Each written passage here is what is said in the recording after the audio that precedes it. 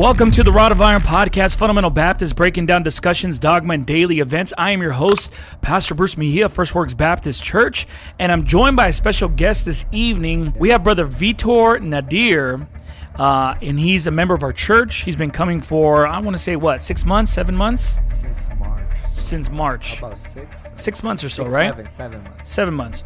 And he's fairly new to our church, but in all reality, he's become part of the furniture around here, and he's doing a great job, and it's a blessing to have him in our church.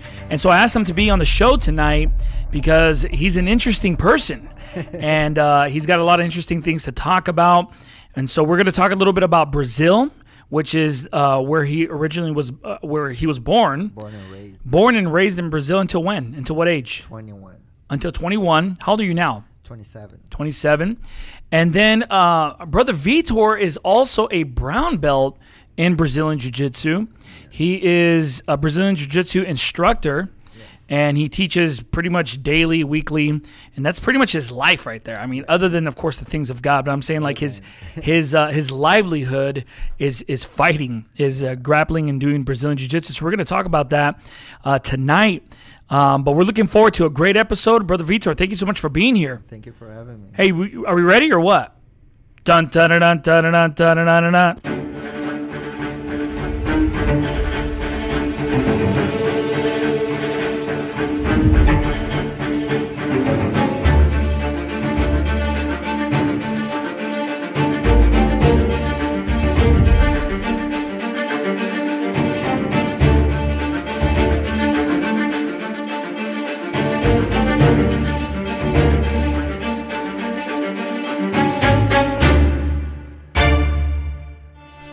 Anyways, well, good to have you on the show tonight, Brother Vitor. So 7 months is about 7 months ago you came. Yes. And I remember when we first got in contact, I was very suspicious of you, my friend. You remember that? Yes. Because it was, obviously we're fresh off the bombing, and I had a lot of people contacting me, and I didn't know who was friend and who was foe, who was trying to just find out what our address was so they can come and bomb us again. And so I was getting a lot of DMs on Instagram and Facebook and in different areas, emails, of course. And Vitor was one of them. But, I didn't know Vitor. I'd never heard of Vitor before. I didn't see him like on Facebook, or Instagram, anything related to New IFB. I never saw anything about him. Yeah. So he contacted me, and he basically, I think what you said was, hey, I'm at the building. I'm trying to go to church, but there's a red tape on it saying that it's closed or something. Exactly.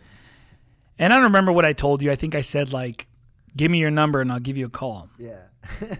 But you messaged me through Instagram. Yeah, first. Yeah. So anytime someone messages me, obviously the first thing I'm going to do is go on their profile, So I click on your profile, and I just see this I'm just going to say it, this long-haired Brazilian Jiu-Jitsu practitioner, and I'm like, who's this guy? Is he trying to come and fight over here? And I'm scrolling through. I'm like, oh, this guy's a fighter. I'm like, he's trying to come down and get down. And I was like, all right. Well, you ended up giving me your number. I gave you a call. You didn't call me, actually. Oh, I didn't call you. You did not. What happened? I was expecting. I was kind of anxious. I'm like, oh, man, he's on my Instagram. He doesn't want me in his church. But then I was actually, texting you, hey, what's up? Give me the address. You didn't give me the address. Yeah. I was really waiting for it because I was looking for it. I was, watching Pastor Anderson's sermons all the time. Mm-hmm. And he will always kind of, give that little, oh, you guys watching the sermon, at home, eating chips off your chest. And that was kind of, poking my spirit, So I felt like, man, I have to go to church. And I found out about your church, but I was always like, oh, I'm going next week. And then one day I've just decided, man, I'm going to church. So when I went there, I saw the building with the red tape, and turn up his gain a little bit, Eli, on his mic. Just make sure that he's loud enough. And I heard about the bombing, so I was like, oh, man. That's when I text you and all that. So when I was coming close to the day, that was the day I told you I was going to come. And then I didn't have the address, so you asked me all these questions. I was like, wow, man, this church is for real. Like, Yeah. I think I actually remember I was on my street where I was living, and I was like, I got to give this guy a call. I called you, right? No, you didn't. Oh, I texted you. Yeah. Was I texting you? But didn't we eventually talk on the phone? No. Oh, we never talked on the phone. Never talked on the phone. Oh man. Well, I what did I ask you? I don't even remember now. Man, you asked me. I need to ask you a couple questions before I give you the address, like checking out on me. So I was like, okay, like you just have the bombing. So I was like, Yeah. okay, I see why. Mm-hmm. So you asked me what I think about salvation, and I gave the right answer. It's like by faith, like because I was like already like believer. You know? Yeah. So And I think now I remember. Yeah. I remember thinking to myself, okay, well, if this guy's like an infiltrator, he's pretty much done his homework pretty well, because he was talking about like the reprobate doctrine. He was talking about salvation by grace through faith you alone. asked me about the what's it called? The rapture. Oh, did I? What do you think about the rapture? I'm like, wow, man, it's going deep. Well, here's the this is the reason why I asked you about that. Obviously, we don't do that to everyone, right? The reason I was asking you that is because if you are a true listener, you're gonna know what I'm talking about. Exactly. You know what I mean? Like that's gonna be. It's not an essential doctrine, but when it comes to listeners of the new IFB, that's something that's kind of on the forefront of the mind. That's kind of what we're known for. Yeah. And so I was thinking to myself, well, I'm going to ask him things that only pertain to the new IFB if he's really a new IFB listener. Yeah. And so I don't ask that just to let the audience know. I don't ask anybody who comes to our church. I don't say, what do you believe about the rapture? It was only during that season when people were contacting us. The fiery trial. Yeah. We put you through the fire, huh? Hey, you came forth as gold. Yeah, hey, but you know what though? Like, I know that seems a little extreme, but actually I talked to a person a couple months ago, and they wanted the address to the church. So I said, give me your number, and I'm going to give you a call. And most people who I say that to, if they're like a new IP, they're like, for sure. Like, they want to talk to me. They're like, oh, I want to talk to Pastor Mejia. He's going to give me a call. Like, damn, I want to talk to Pastor right now. They're like, they're kind of excited about it. So I called this guy, and then he was like really wishy-washy. Like, I asked him about salvation, and he was kind of like not giving me the right answers at all. And he was just kind of like, yeah, I don't really agree with you guys on this, and eternal security, but they almost seemed like the answers almost seemed scripted. And so he goes, but I want the address to your church, though. I want to come by and visit your church. And it seems so like insincere and so fake. I was like, well, for sure. Well, I'll give you a call.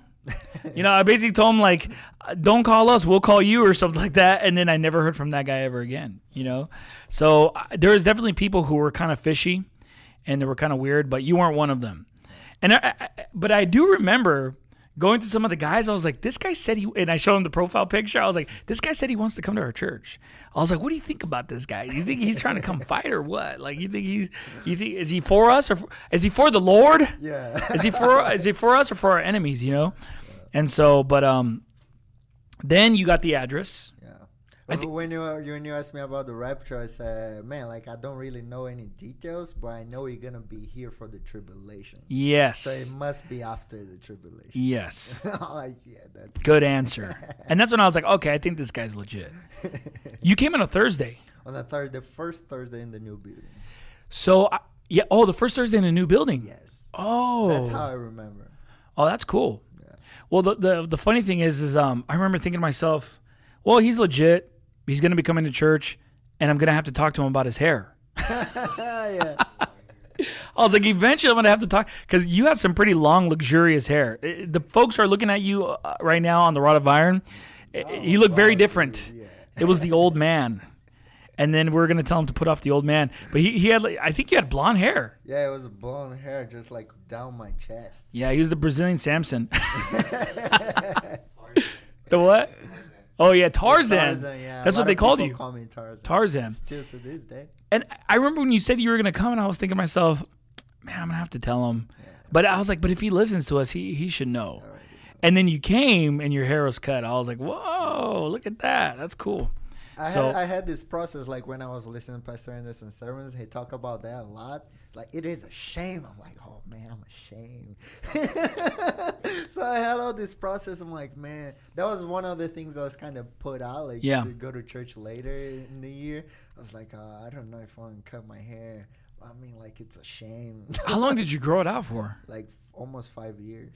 5 years. Yeah. Man, that's a long time. It is a long time. But it's like the thing to do, huh? It is. To grow it out like that? I don't know. Or is it just like a jiu-jitsu cultural thing? My process was, I always liked, like, as a kid, I had, like, long, big ears.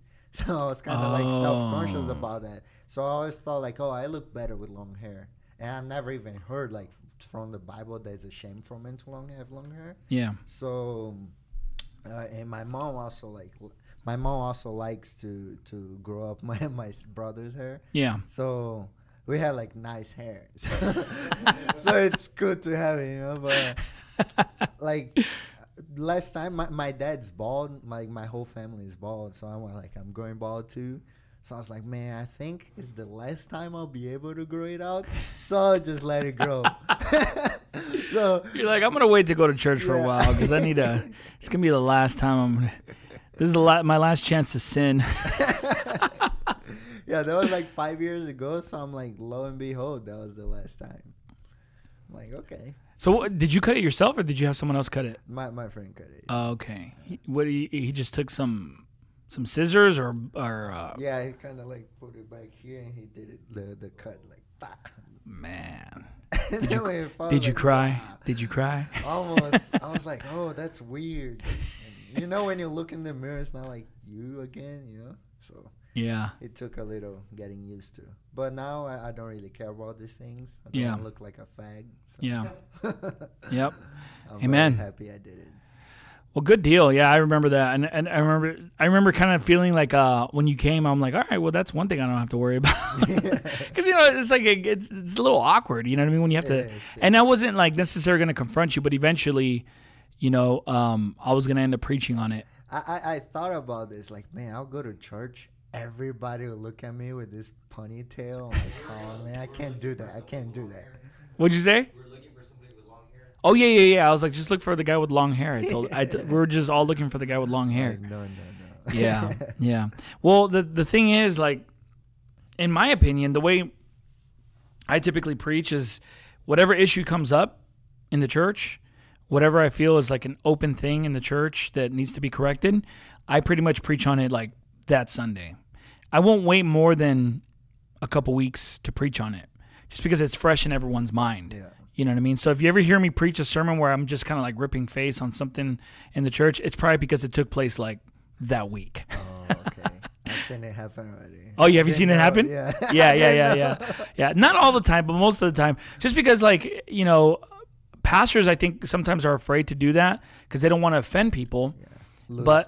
They lose members or something. But I do it because I love the people, and you got to keep a pulse on it. So you just gotta hit the wound while it's fresh. You know what I mean? While it's fresh in their mind. And so sometimes I'll wait a couple weeks. But I remember I was thinking about you. I was like, well, I'm gonna have to preach on hair in the next couple of weeks. But but you saved me the trouble. So, well, good deal. So you said you came from Brazil when you were 21. Yeah. And what part of Brazil? Salvador, Bahia is northeast. Okay. Yeah. And you grew up there with your parents? Yeah, my mom and my dad, they never got married, but they got separated when I was 4. Mm-hmm. But I didn't have problems with that because they always made sure to be there for me. I was really close to your parents. Yeah, I was really important for them. They made this pact that they would never like leave me or make me feel like I don't have one of them. So I see a lot of people when their parents divorce, that's one of the things they struggle with. Yeah. They get traumas and stuff. I never had that. Wow. I don't really have any traumas. I'm very happy. Well, that's great. Yeah. Because that is true.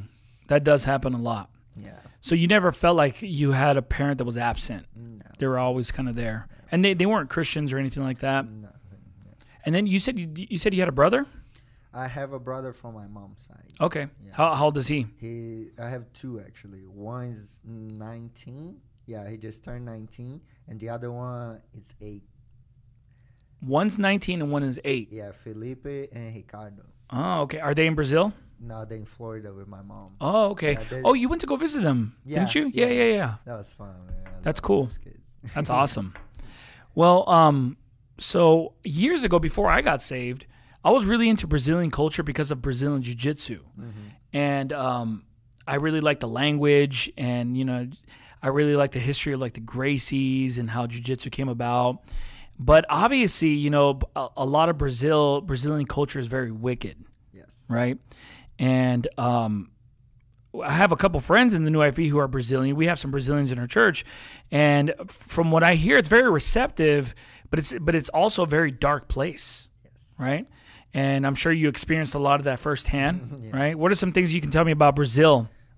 Man, they mostly Catholic. Oh, yeah, they're mostly Catholic. It's like I'm not sure about the numbers, but it's a big number. It has a really strong influence in Brazil. Yeah. Because the Portuguese, they came and they colonized Brazil. Like they started like catechizing the native population and doing all that.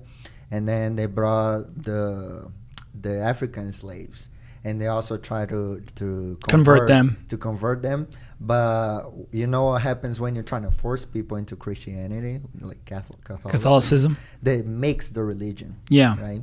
So, especially the city I'm from is one of the city outside Africa with the most black people. Oh, okay. Yeah, over 80% of the population is black. So, and they have a strong cultural identity. That they value that very much.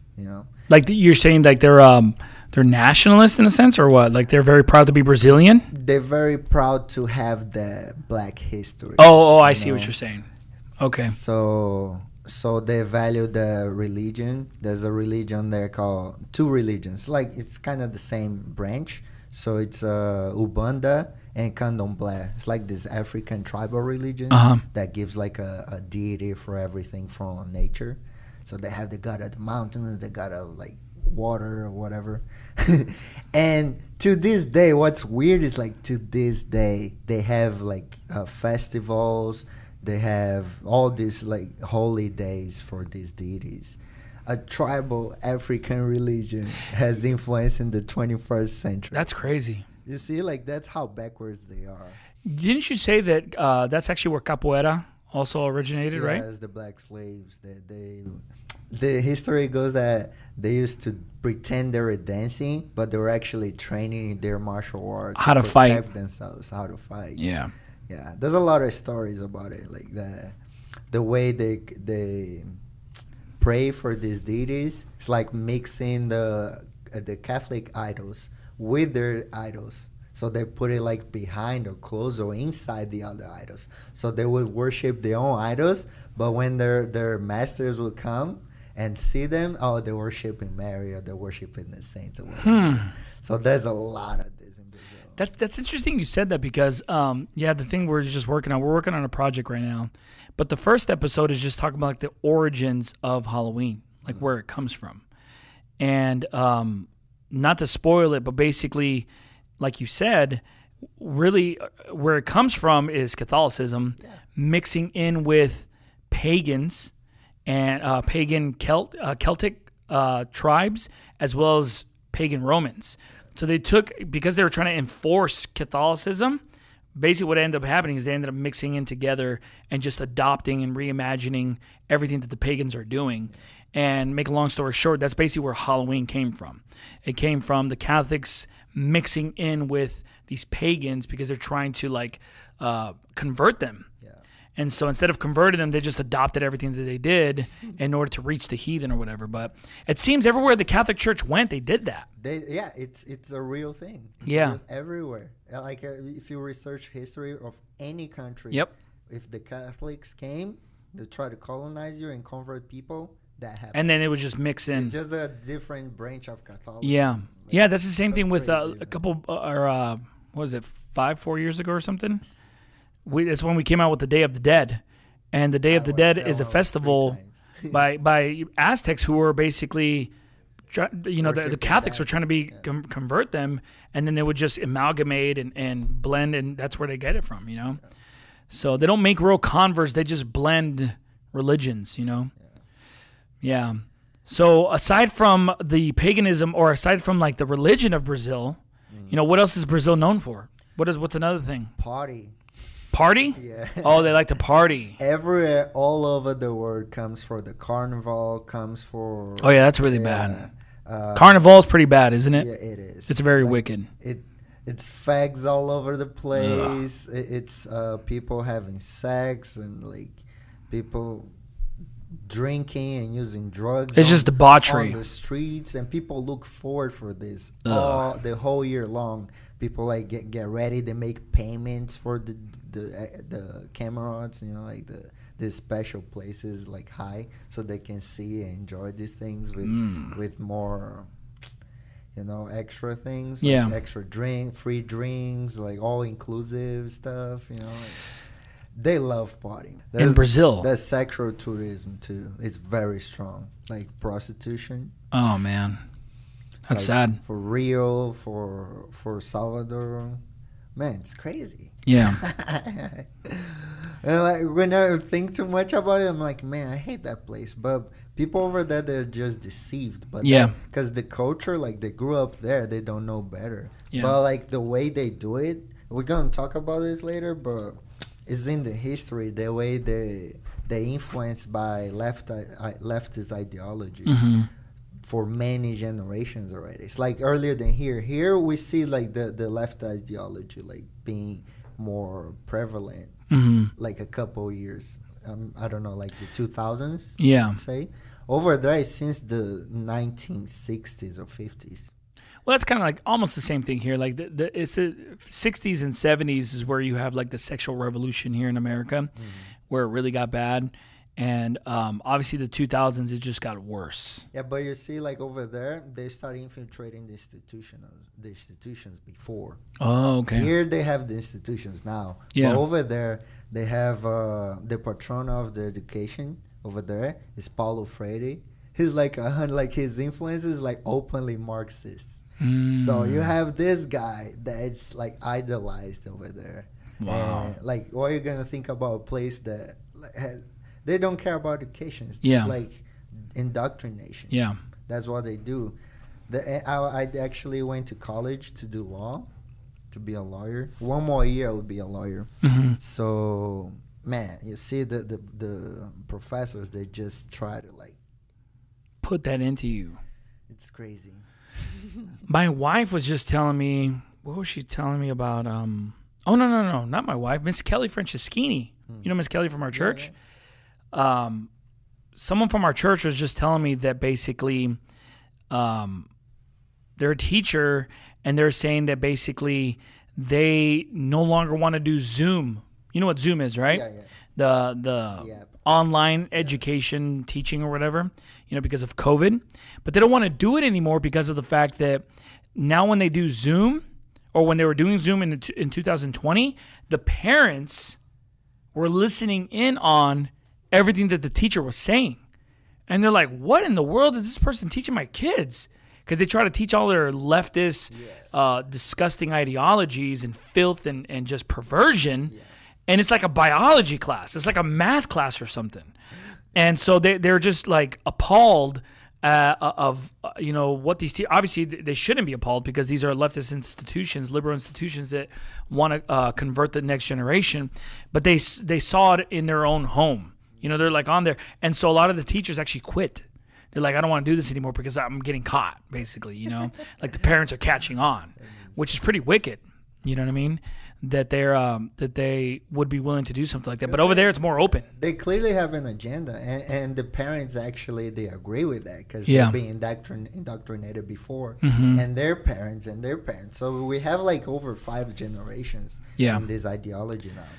Well, you know what? I was just telling someone on Sunday. I remember when I was in high school, and I was in a biology class with my buddies, and the teacher was really cool in the sense of that she just kind of let us do whatever we wanted, and you know, just speak however we wanted. You know, say certain words that were not good. You know, and she was fine with it until we said fag. Okay, and then when we used that word, she was just appalled, right? And this is a biology class. So she was really upset, and which we couldn't understand because in our opinion, like we were saying a lot worse things than that. And we didn't really consider fag to be a bad word. And this is when we were like 16, 17 or something. And then the next class period, she came and she said, okay, class, well, we're not going to be going through any biology today. I'm actually bringing in a friend of mine, another student. And he's going to give us a little bit of a lecture on what it means to be gay.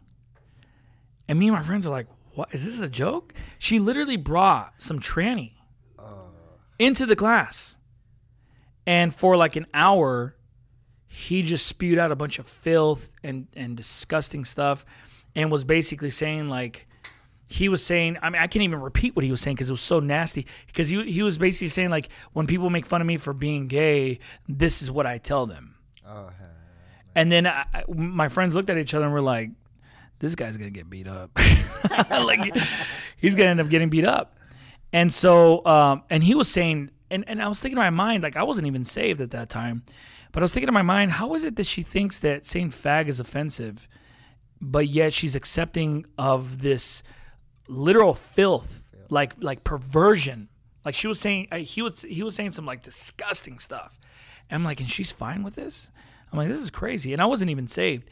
But he ended up actually getting beat up. Like after school, he ended up getting jumped. And wasn't surprising back in my day because that's just what would happen. But he got beat up really bad for that. And so, but I was thinking what you're saying right there was like, they pushed that stuff, but like back in high school, we only had one teacher that was like that. But I'm sure it's more prevalent now. Over there, they have trainees teaching. Oh, kids man. Teaching little kids. Oh, that's why Bolsonaro now he got a huge backlash because of that. Because he doesn't want in the schools. He's what we would call like conservative. Is he the one that got stabbed? Yeah. Oh, okay. Yeah. Yeah, I remember that. And the media just brushed that off. Yeah. Still today we don't. I mean, we kind of know who ordered and who did it, but they made it like the guy is mentally disabled. And the guy, like right away, he had a lawyer, like a super expensive lawyer. The guy who stabbed him. The guy who stabbed him, and he's like a former member of the Workers' Party, which is the leftist, strong left party over there. Man, like politics in Brazil are on fire. That's crazy. Yeah, it's pretty dangerous over there, I'm sure. It's a war. Man. So let me ask you. So you came here when you were 21, but you're training Brazilian Jiu-Jitsu since I was 17. Over there. Yeah. Now, where did you train over there? It was Ep.10. I started with Professor Semilton in Porto Seguro. That's the first, because my first ever contact with Jiu-Jitsu was in 2007 with my stepfather, who's a black belt. Oh, okay. Yeah, so he got my uncle, my mother's brother, into jiu-jitsu. Today my uncle is also a black belt, and he got my brother Felipe, the 19 years old one. And everybody was doing jiu-jitsu, but I was doing Muay Thai because I started Muay Thai when I was 14. Oh, okay. But you did Brazilian Jiu-Jitsu first. I did, yeah. My first contact with martial arts was 7 years old, right? Yeah. No, 2007. Oh, 2007. Okay. Yes. Yeah. Oh, wow. 2007. Wow. That's when I got saved. Was in 2007 when I was 21. So that's when you first started doing jiu-jitsu? That was my first contact with jiu-jitsu in 2007. Okay. So I did like 4 months. That was like my summer vacation, from school. I would go to I was living in Salvador, and I would go to Porto Seguro with my mom was living there. And I would like spend the summer vacation with her. And they were training jiu-jitsu. I was like, okay, I'll try jiu-jitsu. So I did it. I would do for a month and get kind of good, start like understanding it, and then go back to Salvador. I'm like, oh man. And then I did this for like 2-3 years. And then in 2012, I actually decided, okay, I like this, and I'm going to start training over there. So when I went back, I started training at GFT with Professor Zeca Moraes. It's like, man, his whole family is black belts jiu-jitsu. Wow. He has 4 guys. They're all jiu-jitsu black belts, super tough. So you got serious with Brazilian Jiu-Jitsu in 2012. Yes. So from 2012 up until 2021, that's how long it took you to get your brown belt. Yeah. Wow. But I wouldn't say I was taking it serious. I was training very often because like it was just something that I liked. But my dad didn't want me to get too much into it because of school. Oh, okay. Because I wasn't really into school. Yeah. I had this like this output to just go into jiu-jitsu and martial arts. I'm like, man, first day I ever stepped on the mat, I'm like, oh, that's what I want to do. You liked it. I liked it very much. And you got good at it. Yeah. So, yeah, it was just very pleasurable, you know. Yeah. It didn't feel like I was working or something. It was like, it's just something you enjoy to do. yeah, it was just like, oh man, it's meant to be. Like I'm here, like I have the people, like it was like good people, and you can have your relationships, and you also work in your body, you work in your mind. That's one of the good things about jiu-jitsu. It's like chess. Yeah. So you get all these factors together. It makes it a very addicting martial art. Yeah. Like you just can't stop training. Yeah, it's a lot of fun. So, And then you started doing Muay Thai when? yeah, when I was 14. Okay. Yeah. Actually, Muay Thai that got me like really, I want to be a fighter when I grow up. Oh, because of Muay Thai. Yeah. I was really into like sparring and all that. I would love. Muay Thai is a lot of fun. It is. I did Muay Thai for a couple years, and it's very brutal on the body. It is. And it's brutal on the shins, but it makes your body like a weapon, basically. And in my opinion, it's the best stand-up martial art in the world. I know some people differ on that. I don't know what do you think about that? Some people would say kung fu, karate. In my opinion, Muay Thai is like the best one. What do you think? I agree. Like today, we got the kickboxing like leveling up because of like high level athletes from the MMA. Mm-hmm. They're practicing the striking, but it's a combination of boxing. They have the footwork and the feints and all that. A combination of kickboxing, boxing, and Muay Thai. Yeah, that's the perfect striking martial art. Yeah. Right, that's what the MMA fighters do today. You can get better, but like the high level ones, like Israel, the champions that you can see what they do, and you say, "Oh man, that's good." Yeah, yeah. And in the '90s, Muay Thai was very obviously '80s and '90s. It was really a popular striking sport because it was new in the sense that it introduced knees and elbows. That's what made it unique, right? Yeah. It's like their ability to just hone in on the elbows. It was like they would cut you up with simply like elbows, and of course you have your knees that are like giant knuckles. You know what I mean? You get someone in the Thai clinch and just break ribs and stuff. I mean, I remember when I was doing Muay Thai, the Muay Thai fighters didn't look like Muay Thai fighters. They're skinny usually. There's a guy that I was sparring with, and he would always kick my butt. But the guy, when he would wear street clothes, he looked like a nerd. Today, a lot of jiu-jitsu guys are like yeah, they're just like that.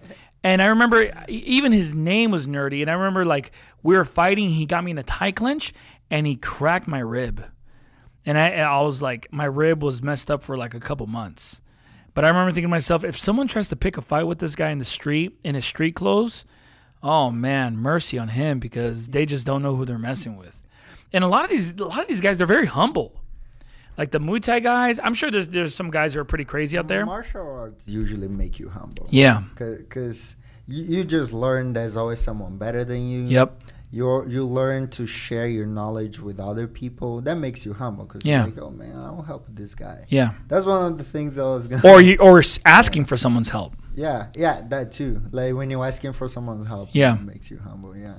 So yeah, martial arts usually were supposed to make you humble. Some crazy guys are like the exception to I remember at the gym that I was training at, there's a guy, and he was a seasoned Muay Thai kickboxer, very much in shape, would compete, and he was very big, but he was like the nicest guy in the world, right?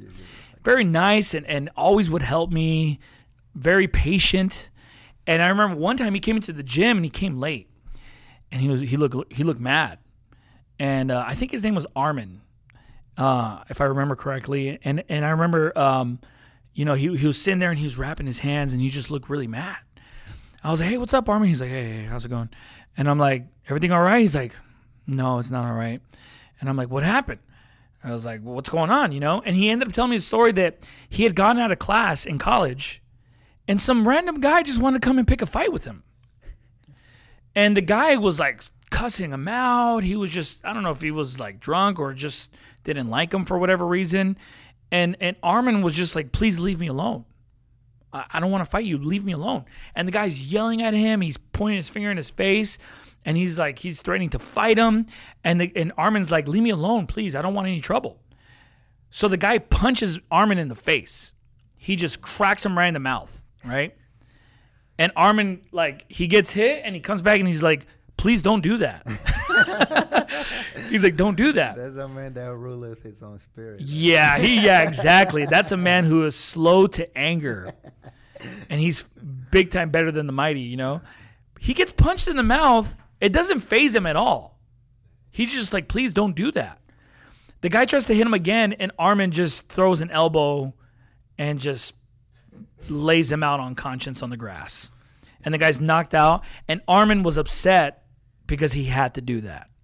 And he's just like, I'm so mad that I did that, That's hard. And I'm like, why? I mean, the guy Armin was sizable. He was a big guy. Why would you want to pick a fight with that guy? But ever since then, I was thinking to myself, man, you got to be careful who you fight in the street. That's one of the cool things about jiu-jitsu. You can actually neutralize your opponent without hurting him. Yeah. Because if it was a situation like that, you could just take the guy down, just okay, man, stop. It's not gonna be good for you. That's one my students. They have private classes with me. They're talking to me the other day. I have a 62-year-old guy and a 20-year-old guy. They both told me the same thing. It's kind of empowering, because in a situation like that, if you don't know, you have no idea how to defend yourself, you're gonna feel threatened. You're gonna start oh man, he's gonna hurt me, he's gonna kill me or something like that, and you're gonna start losing your mind. And walking around like this, it's very stressful. Mm-hmm. So they were telling me it's very empowering now that you walk on the streets like you have a superpower.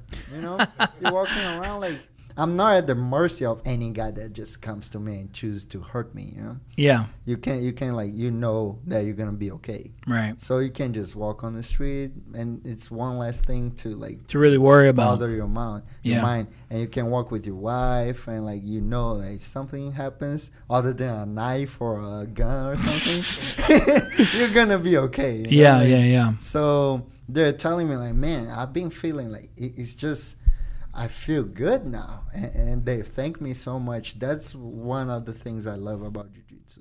Yeah, amen. I do encourage people to run if they can. Me too. To avoid the fight, just run. But if you have to, if you must defend yourself, or obviously, if I'm with my wife, I can't run. Yeah. And if they're trying to do something to my family, then I'm just gonna die trying. You know what I mean? But I don't know how much of the Muay Thai and jiu-jitsu I still remember, but hopefully I remember enough to defend my wife. To hold yourself. I mean, you're not going to look scared, Yeah. You're going to be okay, it's going down. Yeah. And then you're going to handle yourself in a proper way. This is the psychology of bullying, Right. If you just, okay, what do you want with me? Why are you bothering me? The guy's going to be oh man, what's up with this? That's another thing with jiu-jitsu. Muay Thai fighters, they look a little bigger. They look different. Jiu-jitsu guys, they can just be anyone sometimes. Yes. Because women. I've always been told jiu-jitsu is the martial art of leverage. It kind of helps the smaller guy defeat the bigger guy because of leverage. You know what I mean? Which is a good thing. One of the world champions in jiu-jitsu now is this guy Mikey Musumeci. Mm-hmm. Don't know if you heard of him or saw him. Man, this 5'4" and skinny looking. He uses glasses. He runs funny. He's oh, hey man, what's up? But when you see the guy fighting, I'm wow, man. Jiu-jitsu has changed, especially coming to America, and Americans really kind of know how to make a sport grow. Implement method of training and make real athletes. Yeah. In Brazil, it's Brazilian jiu-jitsu, whatever, but Americans now are taking over. They kind of popularized it and are seeking to perfect it and take it to the next level, basically. if you get the work ethic from wrestlers, for example, and you put into jiu-jitsu, you get super athletes. What I like about Brazilian Jiu-Jitsu too is there's a lot of spiritual applications you can make to it. That is, yes. Because, you think of like basketball or any sport that would require for you to work with other people.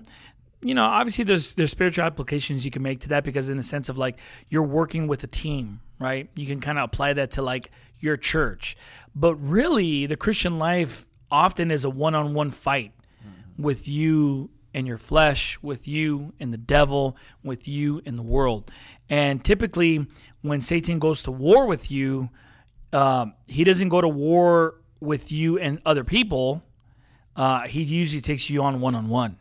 And the Bible tells us that we wrestle not against flesh and blood, but against principalities, against powers, against the rulers of the darkness of this world. And so it's a literal wrestling match in the spiritual realm. And you think of like Jacob, right, who wrestled with the angel, and he when he became Israel. All night. Yeah, all night. I mean, that's a long sparring session. That's a long time. And, and so there's a lot of parallels between the Christian life being a fight and literal martial art. And I think martial arts is good for you too, because it kind of gives you like mental, how should I say, stability to just kind of stay in the fight. Because when you're sparring or when you're competing, it's a mental game too, just to like not give up or push forward. Even the day-to-day, because one of the biggest spiritual applications that I see is consistency. Right? To get good at jiu-jitsu, as of anything in life, is consistency. Right? Yeah. Especially the Christian life. So in jiu-jitsu, if you just train like whenever you feel like, you're not gonna get good. Yeah. Right? If you're preparing for a tournament and you don't have the consistency to train every day and like to stay on the schedule, you're not gonna get good. You're gonna get there and get whooped. Yeah. So that's one of the biggest things I see. And also endurance. Endurance you can apply to just go train whenever you don't feel like. Go train whenever you're tired. If you're tired, just keep going. I tell a lot of guys, like a lot of my friends that train jiu-jitsu, like they ask me like, oh, how you get cardio? How you get better at doing jiu-jitsu? You just do it. You just roll. Oh, how do I get more cardio for rolling? They want to run, they want to hike, they want to do all this other stuff. I just roll. So like they roll like 5 minutes, they get super tired because it's different. Like there's nothing that can match the jiu-jitsu intensity and the fight can go. So like running doesn't translate. You can run like an ultra marathon, you can be ready for that, but then you fight like one round of jiu-jitsu 5 minutes, you die. So let me get this straight. So basically, when it comes to, and we'll come back to the consistency point, but when it comes to endurance in jiu-jitsu, the best way to build endurance is by actually doing jiu-jitsu. Yes. And it's not by running on a treadmill. It's not by hiking or doing what pretty much mainstream would say, yeah, if you want to build some stamina, you have to go run a couple miles or whatever. You get better running, but now jiu-jitsu. Oh. So the only way you get better or last longer in jiu-jitsu is by actually doing jiu-jitsu. Because a lot of people, they'll do 5 minutes and they get tired. And then, like, we usually do, like, a normal training. Most gyms, they do the positional training. And then, like, 20 minutes, 30 minutes to the end of the class, they just do rolling, which is the sparring, right? Yeah. So it's like 5 minutes rounds, 1 minute rest so you can find another partner, and then you can start another round. So a lot of people, what they'll do this 5 minutes and then take the next round off.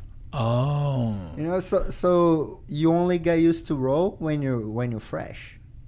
That's not realistic. You don't really know how to push when you're tired. I'm tired, so I'll sit out. I'm tired now, I'll give up. I'm tired now. It doesn't work like that. Yeah. You're not gonna get better. You gotta push through that point, because there's a point. Like, a lot of people like that do jiu-jitsu agree with me that you roll, and then you get tired. If you just decide, okay, I'm not gonna stop, I'm gonna keep going, you get tired for like one more round maybe, and then you catch your second wind. After that, the second wind, you can just go forever. That's a pretty awesome point there, because I'm sure that applies to a lot of different exercising areas where if you just stick it out, because you kind of hit a lid sometimes of how much strength you have, or how much you can take or endure. And the answer is not to take a break. The answer is push through that, and then you actually end up lifting your lid so you can do more. It's like even when you're preaching that, like the Christian life gets hard. We get like financial problems. We get like all these different problems in our life. And then the answer to this problem is like, we're going to focus on this problem, and then we leave church out. Yeah. When it's the most important thing. You can leave the most important thing out. Yeah. You're just going to get crashed. Yeah. So that's good. Yeah, because that's true. A lot of people in the Christian life, they're like, they go through an issue and they're like, well, I'm going to take this 5-minute break because I'm tired. And they sit out because, they got to take care of their finances. They got to take care of their family. They got to take care of all these things. But that's not the answer. The answer is stay in church, stay in the Word of God, stay in the Christian life, keep doing what you're supposed to be doing, even though you're tired, even though you're discouraged, even though you're depressed, even though you're just kind of weak. And then, what the Lord says, my grace is sufficient for thee, for my strength is made perfect in weakness. Yeah. So it's like you push through that, and then you start realizing, wow, I could actually handle a lot more than I thought. Yeah. So the way you can handle more stress and more anguish in the Christian life is just by doing what you're supposed to be doing in the midst of anguish. Yeah. You know what I mean? That's a really good point. That's very good. Endurance in the Christian life. The Bible says, if thou faint in the day of adversity, thy strength is small. And that's definitely true. I didn't know that when it came to jiu-jitsu, but I guess it would translate very well to the spiritual life when it comes to that. Jiu-jitsu actually has way too many spiritual parallels. That's why he's like, I got so many, I don't even know what to do with them. We have to do a part 2 of this podcast. No, because actually a lot of people will say, oh, jiu-jitsu is my religion. I'm sick and tired of hearing this from people. Jiu-jitsu is my religion. Because they just dedicate their lives. Some people can become athletes. That's their like biggest aspiration. That was mine. Like before I got saved, it was like, oh, I want to be a world champion in jiu-jitsu. Yeah. But then after I got saved, I started like rethinking my priorities in life. That's why I kind of gave up on my MMA career, which was like a teenage dream. Mm-hmm. I actually trained for like over a year to like start getting fights, like during the COVID and stuff. But then after I got saved, like I said, like my priorities just like shifted. Mm-hmm. So I'm like, man, I can't be like, why do I want to be an MMA fighter? Why do I want to be a jiu-jitsu world champion? Why do I want to do these things? So I started like rethinking all these things. Yeah. And now I'm so happy, bro. I'm Amen. Like fulfilled with Amen. Like my job is jiu-jitsu, but it's not like my religion. I use jiu-jitsu to like meet people in the gym, and when I see like I get some targets, my goal is like to get my whole gym saved. Get the Baptist Club Jiu-Jitsu.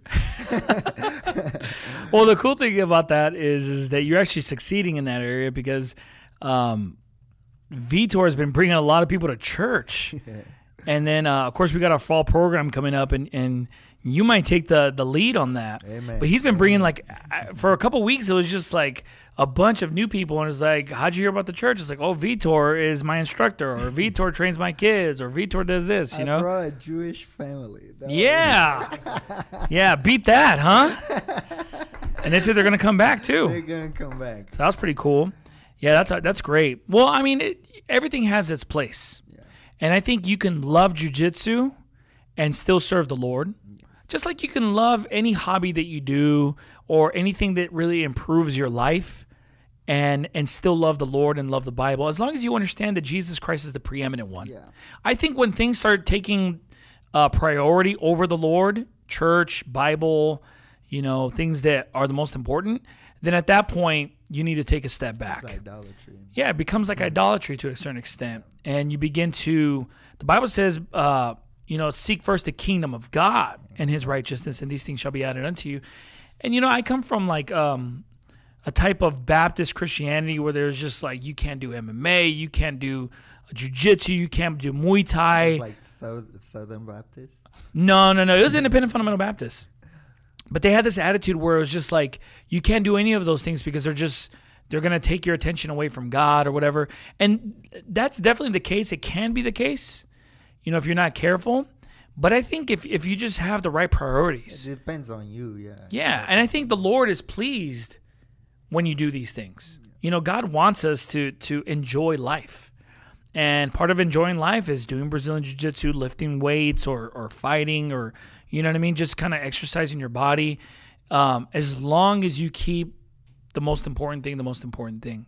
Because you go soul winning, you're in church, you're reading your Bible, you know what I mean? You got your wife and you're being a blessing to the church, but you're also succeeding as a jiu-jitsu instructor and a practitioner. Actually, the Christian life has been helping a lot. Like Amen. With my work ethic, as being a husband, as dealing with the kids and with the people around me. Yeah. I'm really trying to, I pray every day to help me be a light unto the world. Yeah. So I can see more people saved. People can look at me and say, oh, Victor is Christian, and that's the Christian I want people to see me as. Amen. That's awesome. Good deal, man. Yeah, and I think you're doing a great job, Vitor. Stay faithful, and you made some friends at our church. Yeah. He's made some friends at our church. Like you got your little friends going on, and now you're getting guys from our church in the jiu-jitsu class now too, right? John's training. John's been on the podcast. He's the guy who flies airplanes. He's the Assyrian guy. Well, he doesn't fly them anymore, but he used to. But he's getting really into it. Yeah, he's actually really good. He's getting really good. Yeah. Amen. I really say jiu-jitsu is for smart people. So are we like? This podcast is over.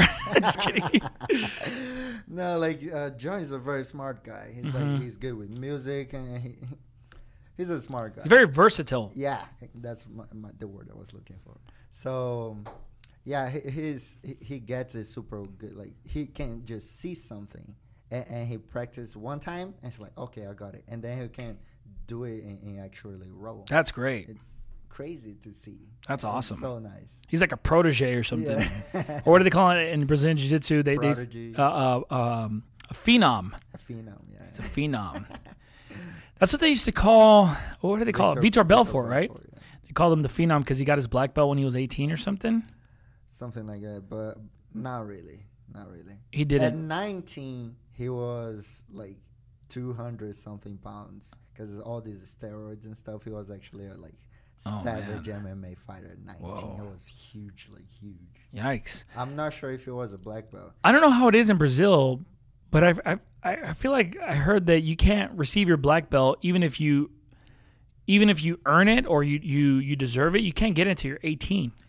Is that correct? Yeah, we have one exception to this rule was Mikael Galvão, this athlete, in 17, but he was beating up in events and beating up black belts. Everybody was like, "Why is this guy not black belt? He's been training. You should just give him the black belt." Yeah, he's been training his whole life, over 15 years of jiu-jitsu. So he has more jiu-jitsu than a lot of black belts that are competing today. So they gave it to him when he was 17. Yeah, and he's 17. He just he just competed in one of the biggest tournaments today. Because jiu-jitsu is now growing because of this guy, Gordon Ryan. He came a very smart mindset how to make money off jiu-jitsu. Because jiu-jitsu, we go compete, we pay. Yeah. We pay to sign up for the tournament, we get a medal. The world champion, the world champion jiu-jitsu, he's poor. Because you don't make any money. You have to know how to market, how to make your trend, your label. Your what? Trademark.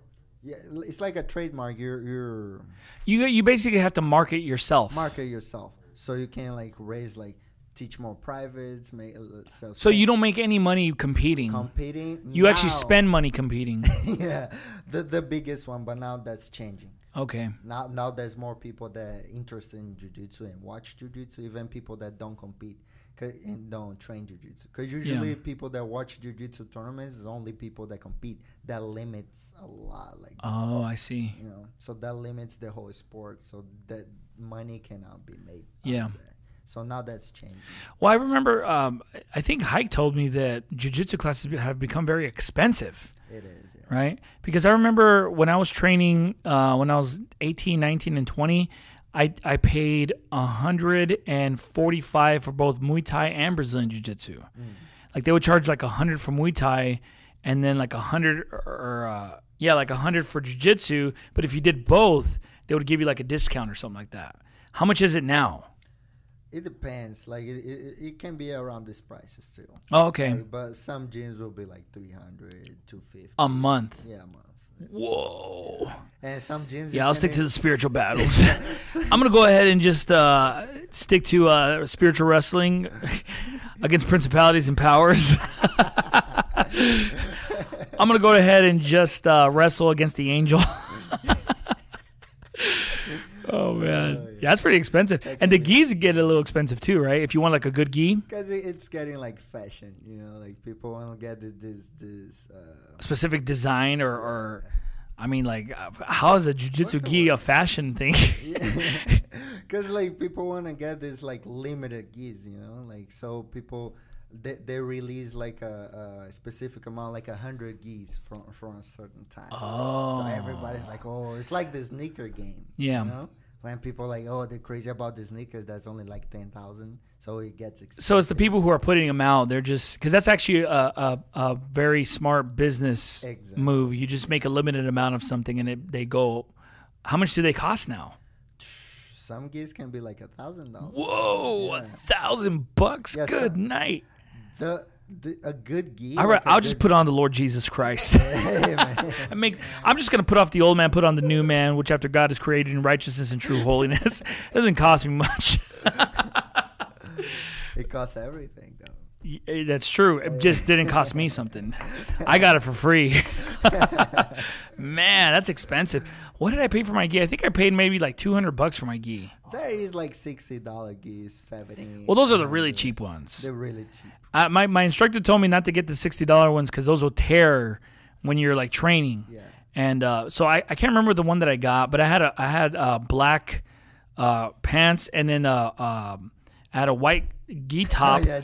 Yeah, had different with black trim. Yeah. But it was tough. Like it would not tear. Like it never tore or anything like that. In Brazil, people usually have only one gi. I don't know how it is right now, but when I started, people would have only one gi, and they would train the whole week without washing it. Ugh. So they would train and then put it in the sun to dry, and then the next training session they just got it. Oh man! And then like talk about ringworm. I've never heard of ringworm before coming to the U.S. Really? Staph infection and ringworm, I never even heard of it. It doesn't happen in Brazil. I don't know if it happens. I've never heard of it. Wow. Yeah. When I was at that gym, let's see, how much is that? 129. And then that black one is what? 130. 130? Yeah, that's like the average. Like the more costly gis. Hold on a second. That's more like $200 gis. I'm on the Rod of Iron podcast right now, Brother Hike. What do you want? Just kidding. Just say hello from me. Never mind. I was gonna respond to your text message, but do your thing. Okay, I'll call you back. All right, bye. Brother Hike does this, right? Like he called like in random times. Random times. He was calling on the church group on Instagram. I'm like, what? Like, what's the most expensive one there? Yeah, have like 200, 220, 200. 250. Yeah, that's what I paid for mine. I think I paid like 200. Brand. That's the word I've been looking for. Brand. Brand. I remember one time I was training because I would train Monday, Tuesday, Thursday, Friday. And then on Friday, we had I think Friday was just rolling. Like there was no necessarily, because, throughout the week you do drills and stuff like that. Yeah. And Friday we just rolled. And super sweaty. And I remember he would give us these breathing exercises, and it was the worst. I hated it. He used to have us lay down after the rolling session, get our gi top, and then put it over our face. And then we just breathe. We're like, because we felt like we couldn't breathe. And then he would tell us, you could breathe. It's just hot air. He's like, just relax. But you felt like you couldn't breathe, but you're breathing just hot air. Yeah.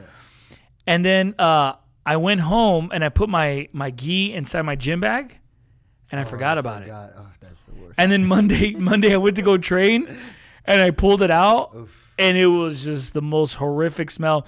And then I remember I was training, and my the guy that I was rolling with, he was like, I can't train with you. It's like, this smells too. I had to get a loaner. Yeah, every jiu-jitsu guy has been through that. Like it's very common. Like You just put it in the car and forget it. Oh man, it's a toxic weapon. Yeah, it gets pretty bad. I think it was growing mold or something. Yeah. But I think people get like ringworm and staph infection because they don't clean the mats. I don't know, man. I just know that first time I never caught it though. I never got it. Yeah. Let me just make that very clear on the Rod and Iron podcast. Pastor Mejia has never gotten ringworm or staph infection from a rolling session at all. My friends did. And I remember like he came to train even after he had the ringworm and he had his leg bandaged up. And I'm like, what happened to your leg? And he was like, oh, it's just, he didn't really want to say. But then later on he told me, I'm like, dude, you came to the session That's bad. with that on? That's like contagious. That's wicked. I'm like, dude, you got leprosy. That's wicked. Bro. Yeah, that was pretty bad. Jiu-jitsu's fun. I probably will never do it ever again just because I don't have time to do it. Yeah, it's just. But it's a lot of fun. I remember it being a lot of fun. And it does train you mentally. I will say that. And it gives you a lot of flexibility, too. Mm-hmm. I mean, you have to be pretty flexible, right? It's not like you have to. It makes everything easier. Yeah, well, that's in that case, you have to. It's like the Christian life could be easier if you read the Bible, Yeah. It's like, you got to read the Bible, Yeah. Do you know Brother David Noguera? I haven't. He's from Steadfast Baptist. He was attending Faithful Word Baptist, and then he moved to Texas. But he went there for a soul winning marathon, and he's the guy I was telling you about that he got a bunch of people saved there. So as dark as Brazil is, the darker the night, the brighter the light. Amen. And so, people still need to get saved there.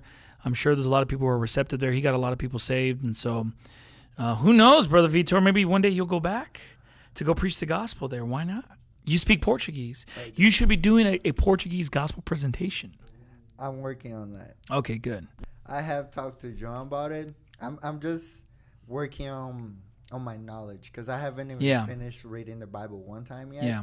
Well, that's a goal in the future that maybe you want to do because you speak Portuguese fluently. Yeah, that's my first language. Yeah, that's your first language. Yes. The thing I'm working on also, I'm not really into debate. Right. That's one thing I've noticed when I started like getting more passionate about like different subjects. It's like I'm not really into debates. If a person has a really strong opinion about something.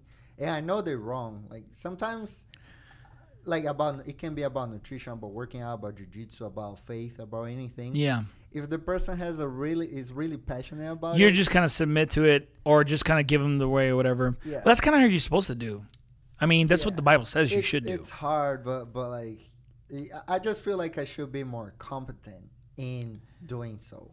Even though I'm not going to, I should be able to. That's what I feel. Oh, I see what you're saying. Well, I mean, I guess what you're saying is you just like to defend the faith when needed, right? Yes. Like you want to earnestly contend for the faith, not because you want. It's like the guys who come and train at your gym. They don't want to fight in the street, but they want to learn jiu-jitsu in case it ever does come up or something. And it's better to know it and not have to use it than have to use it and not know it. Yeah. You know what I mean? But yeah, I mean, we never want to get into debates. I encourage our people never to get into debates. It's a waste of time. It is. And anytime like someone challenges me to a debate, in my mind, I've already set in my mind that I'm already right. Yeah.